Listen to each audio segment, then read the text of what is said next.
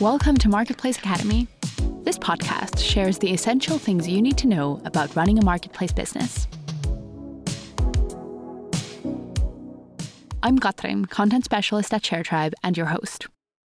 This episode starts part 3 of the first season of this podcast, The Practical Guide to Building an Online Marketplace. Now, we're diving into scaling your business, starting with how to grow your marketplace supply. This chapter was written by Juho Makkonen.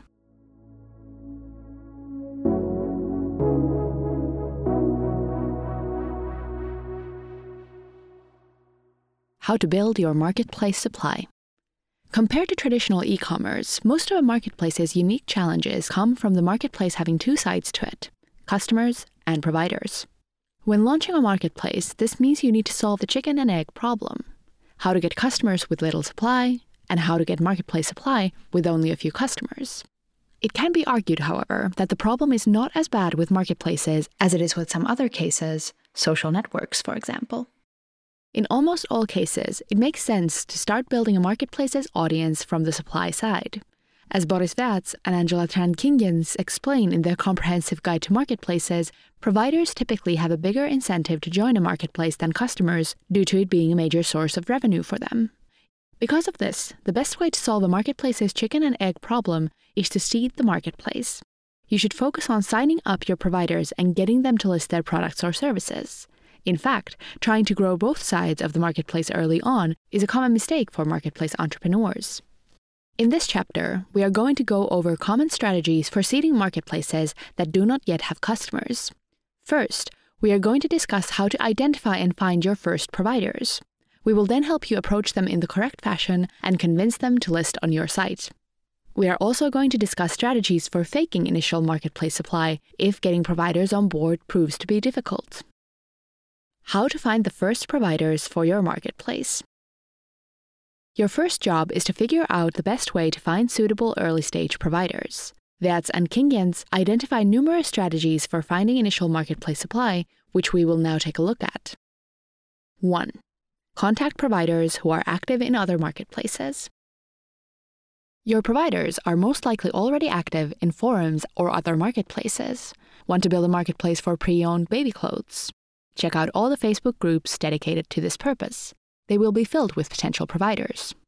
Airbnb used this strategy in the early days. The founders emailed people who were listing their apartment on Craigslist, asking them to consider listing on Airbnb. It is important for your marketplace to have a solid value proposition for the initial supply. You need to be able to offer them something that is way better than the existing alternative. In Airbnb's case, when comparing to Craigslist, they offered a better user experience and a much more trustworthy environment in which to conduct the transaction. We will review some of the common early-stage value proposition strategies for providers later in this chapter. 2. Use Google, business directories, or offline aggregators.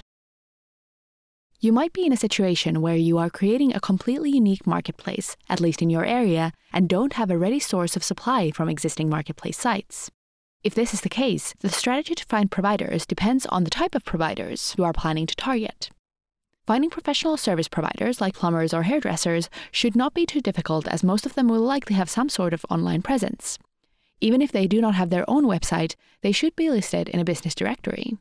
You could start from sites like Yelp or the Yellow Pages in the US, or simply use Google. You should be able to compile a big enough list with these methods. Depending on the profession, you might be able to find offline aggregators. If you want to reach hairdressers, you can walk into the biggest hair salons. If you want to reach freelancers who build websites, you could try going to the local co-working space or finding a suitable meetup group. Etsy used this strategy of approaching offline aggregators successfully in their early days. As Danielle Mayfield, Etsy's former director of seller education, writes on Quora, quote, "We got off the internet and there was a team out there across the US and Canada attending arts and craft shows nearly every weekend. Supporting potential sellers, we would buy them lunch, drop off craft show kits, pass out handmade promos. These were artists and crafters that were influential in the handmade world. We knew if they set up shop on Etsy and were successful, others would follow." End quote. 3. Find marketplace supply through online forums and Facebook groups. Let's say you are building a peer-to-peer marketplace that rents aerial drones. Your potential providers are drone owners who have most likely never considered renting their drones. These people cannot be found by using Google business directories, or other marketplaces.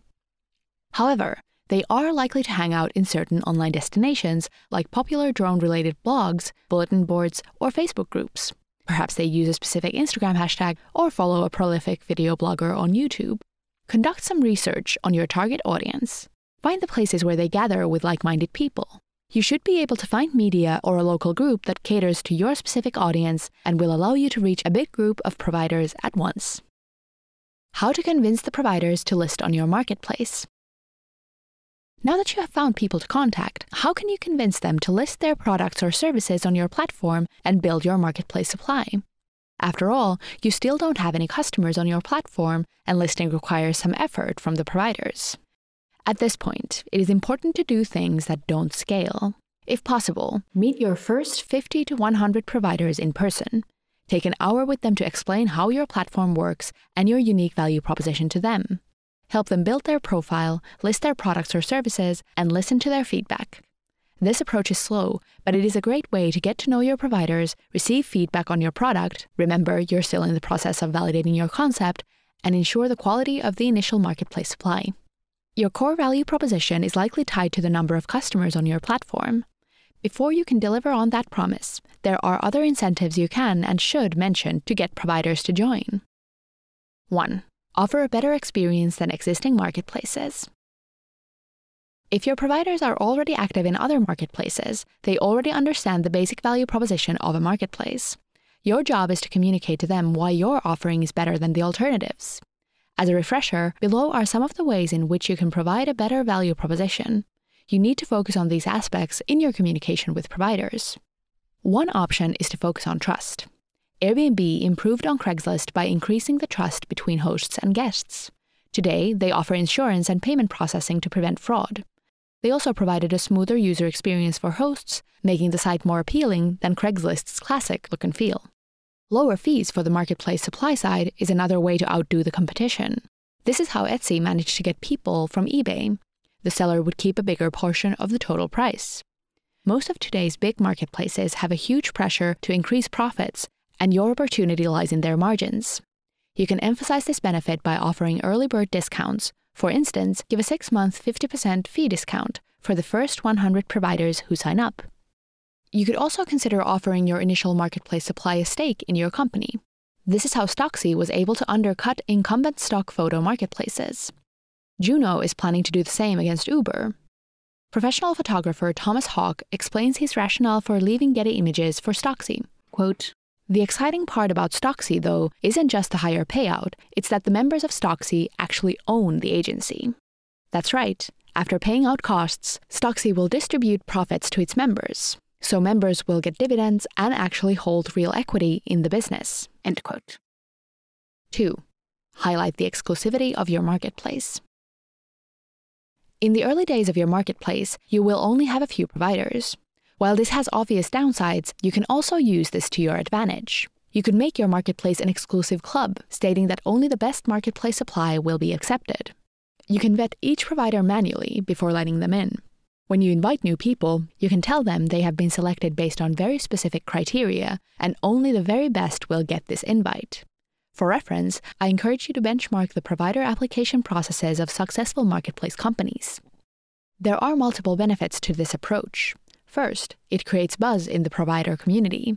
People will talk to each other about such opportunities, and having restricted access instantly makes your offering more interesting. Everyone wants to be a part of an exclusive club. To your providers, exclusivity means better publicity, which means they will soon be competing for your attention. Moreover, focusing on quality instead of quantity is an important business move. It is better to have 10 quality providers than 100 lousy ones. Since they will be your early evangelists, you want to make sure that all your early customers will have a great experience. It is better to scale only when you know you can keep the customer experience at a high enough level. As a bonus, the best provider will bring new customers with them. Eat With, a marketplace for home-cooked dinners, has been focusing on quality instead of quantity in their marketplace supply since they started. It has been an effective strategy for them. They are currently a category leader in their crowded space. Even today, they only accept 3% of cooks who apply to join. Stocksy is another platform that has used this approach effectively. As Thomas Hawk mentions in his blog post, Quality was another important reason for him to join. Quote, "Even if you don't care about owning shares, still give Stocksy a look, because the imagery there really is miles ahead of what you see in the run-of-the-mill stock photography library out there today." End quote. Finally, having a vetting process in place means you will have a good excuse to talk to each provider. This means you will be able to build a relationship with them, better understand their needs, and get valuable feedback on what works on your platform and what doesn't. 3. Communicate buyer potential. Since customers have not yet found your platform, you need to convince your providers that they will eventually come. There are several ways to do this. In an ideal world, you already have an existing community of potential customers. It can be a popular Instagram account, a mailing list, a popular blog, or a Facebook group. You should tell your providers that they will get instant access to this existing customer base if they sign up. Some marketplaces start by building the community first, then develop the marketplace business around it. If you do not have such a community, you can try to find partners who can give you access to one. If you're creating a marketplace for fashion, you could start by contacting 5 popular fashion bloggers and offering to partner with them by giving them and their readers discounts in exchange for visibility. With these agreements in place, you can mention to your providers that their products will be mentioned in these blogs. Another example is a marketplace for tutors. In this case, you could try to partner with universities. Telling your potential tutor candidates that their offerings will be sent to the mailing lists of the 5 biggest universities of the country is a major selling point. 4. Create a single-player mode. Finally, yet another way to attract initial marketplace supply is by creating an offering that provides value even with no customers at all. This is often called a single-player mode of two-sided platforms. Using a marketplace for hairdressers as an example, the initial value proposition could be a software service tool that can be used to manage the hairdresser's bookings, invoicing, and accounting. It would be an easy way for them to get an online presence, allowing them to direct their potential customers to your platform for bookings and payments. In many service industries, such an offering is compelling enough to get providers to sign up, even without the added benefit of gaining more customers through the marketplace model. Once you have enough initial supply, you can start attracting customers and gradually switching the focus towards a marketplace. How to fake marketplace supply. In some situations, getting enough providers on board in the early days can require a lot of manual work. Before investing the time and money to go through with it, you might want to validate your concept with customers. In these cases, faking your supply, creating the supply in a way that is different from the marketplace model you eventually aim for, can be a good choice. 1. Create the initial supply yourself. In the early days of your marketplace, if it is in any way possible, it might make sense for you to act as a provider yourself. Morgan Brown, former head of growth at knowledge marketplace growthhackers.com, writes this about their strategy. One way we supply hack is with our growth studies of different companies. It is our own supply engine of high-quality growth content. If you are building a marketplace for used DVDs and have a large collection yourself, creating the initial marketplace supply by listing your own stuff is a no-brainer. You could also ask your friends and family to list. They might not be part of your eventual target group, but since they know you, they might be willing to help you out. Of course, this approach will not scale well beyond the initial stages. 2. Pay for the marketplace supply. If you have capital at your disposal, one way to make sure your marketplace has enough supply is to pay for the inventory. This is what Uber reportedly did in the beginning. When they launched in Seattle, they paid town car drivers to idle. Only once they had enough customers did they switch to paying a commission. In some cases, you might be able to pay for inventory without risking big losses. Steve Sammartino used a clever approach when building his rental marketplace Rentoid. As he explains in his blog post, he would go through major department store catalogs, pick all the items that were suitable for renting, and list them on his site. When somebody rented an item, he went out and bought it. After renting the item, he would sell it on eBay for around 80% of the original price. Using this method, he was able to get transactions on his site without losing money by holding a big inventory. 3. Aggregate existing supply. Affiliate networks are one way to pre-fill your marketplace supply from other websites. Vacation rental marketplace Dwellable, later acquired by HomeAway, used this strategy in its early days. Udemy, a marketplace for online courses, did the same. They searched for courses legally available under a Creative Commons license and quickly grew their inventory to 5,000 courses. The benefit of this approach is that you reach a massive scale without spending money. However, as Vats and Kingians point out in their guide, you should be cautious with this approach. It has two major problems. Quote, first, while you may have a lot of inventory, none of it will be unique. Why should buyers come to your site instead of the other sites you're pulling inventory from? The second problem is that when you aggregate existing inventory, you run the risk of becoming a cross-platform utility rather than your own marketplace with lots of highly engaged users. End quote. How to build supply for a personal trainer marketplace. Let us now put what we have learned to use with the case study from our previous chapters, a personal trainer marketplace. After some research, you find there are no other marketplaces for personal trainers in your area. This means you cannot find your initial marketplace supply from them. However, as trainers are professional service providers, finding them is easy using business directories. You also contact local gyms, which act as offline aggregators for trainers. You manage to get the local gym to advertise your platform to all the 30 trainers they are affiliated with. You now have your initial list of trainers to contact. You also strike up a partnership with a local fitness blogger who gets excited about your concept. You offer her and her readership their first booking for free. You mention this partnership when you contact the trainers for the first time with a cold email. Since most of them know the blogger, it makes your platform more appealing to them as they want to associate themselves with the blogger's brand.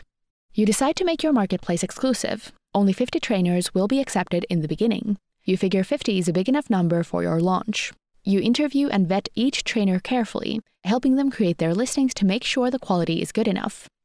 You also ask each trainer if they know others who might be interested in your platform as well. You also realize that many of the trainers don't have a web presence. This lets you offer a single-player mode for them as well. A personal profile page with a description of their services, photos and videos, and a calendar that lets customers schedule an appointment and pay for it immediately. Many of your trainers use this option and start using their profile page as their online presence, directing their existing customers to it for booking. Summary. By now, you should have an understanding of why it is important to first focus on one of the two sides of your marketplace. Typically, the better option is to start with your providers, building the initial marketplace supply before you open your platform to customers. One good option for finding the first providers is to contact people who are already active in other marketplaces. If this is not a viable option, you should instead find blogs, forums, or other online communities where your target audience hangs out. Offline communities can also be effective initial sources. If you are dealing with professional service providers, you might be able to find them from Google or online business directories. You might need some creativity to convince your providers to list on a site with no customers. A good approach is to focus on quality and make the marketplace exclusive. If the providers are already active on other marketplaces, you need to highlight the benefits of your platform compared to the existing solutions. You should also communicate why you are able to bring them new customers and, if possible, offer them a way to benefit from your platform even if there are no customers. If you are unable to initially create a network of providers, you can fake supply by creating it yourself, paying for it, or aggregating existing supply from other online destinations. If everything goes well, your platform is now ready to start taking on customers. As always, the episode notes include sources and further reading for this episode, or visit sharetribe.com/academy for more marketplace learning content. If you like this episode, don't forget to rate, review, and subscribe. Also, I'd be remiss not to mention Two-Sided, our other podcast where ShareTribe CMO Shord interviews top marketplace entrepreneurs about their journey to success. Now you know how to get supply. Next episode, we're diving into how to get demand, i.e., your customers.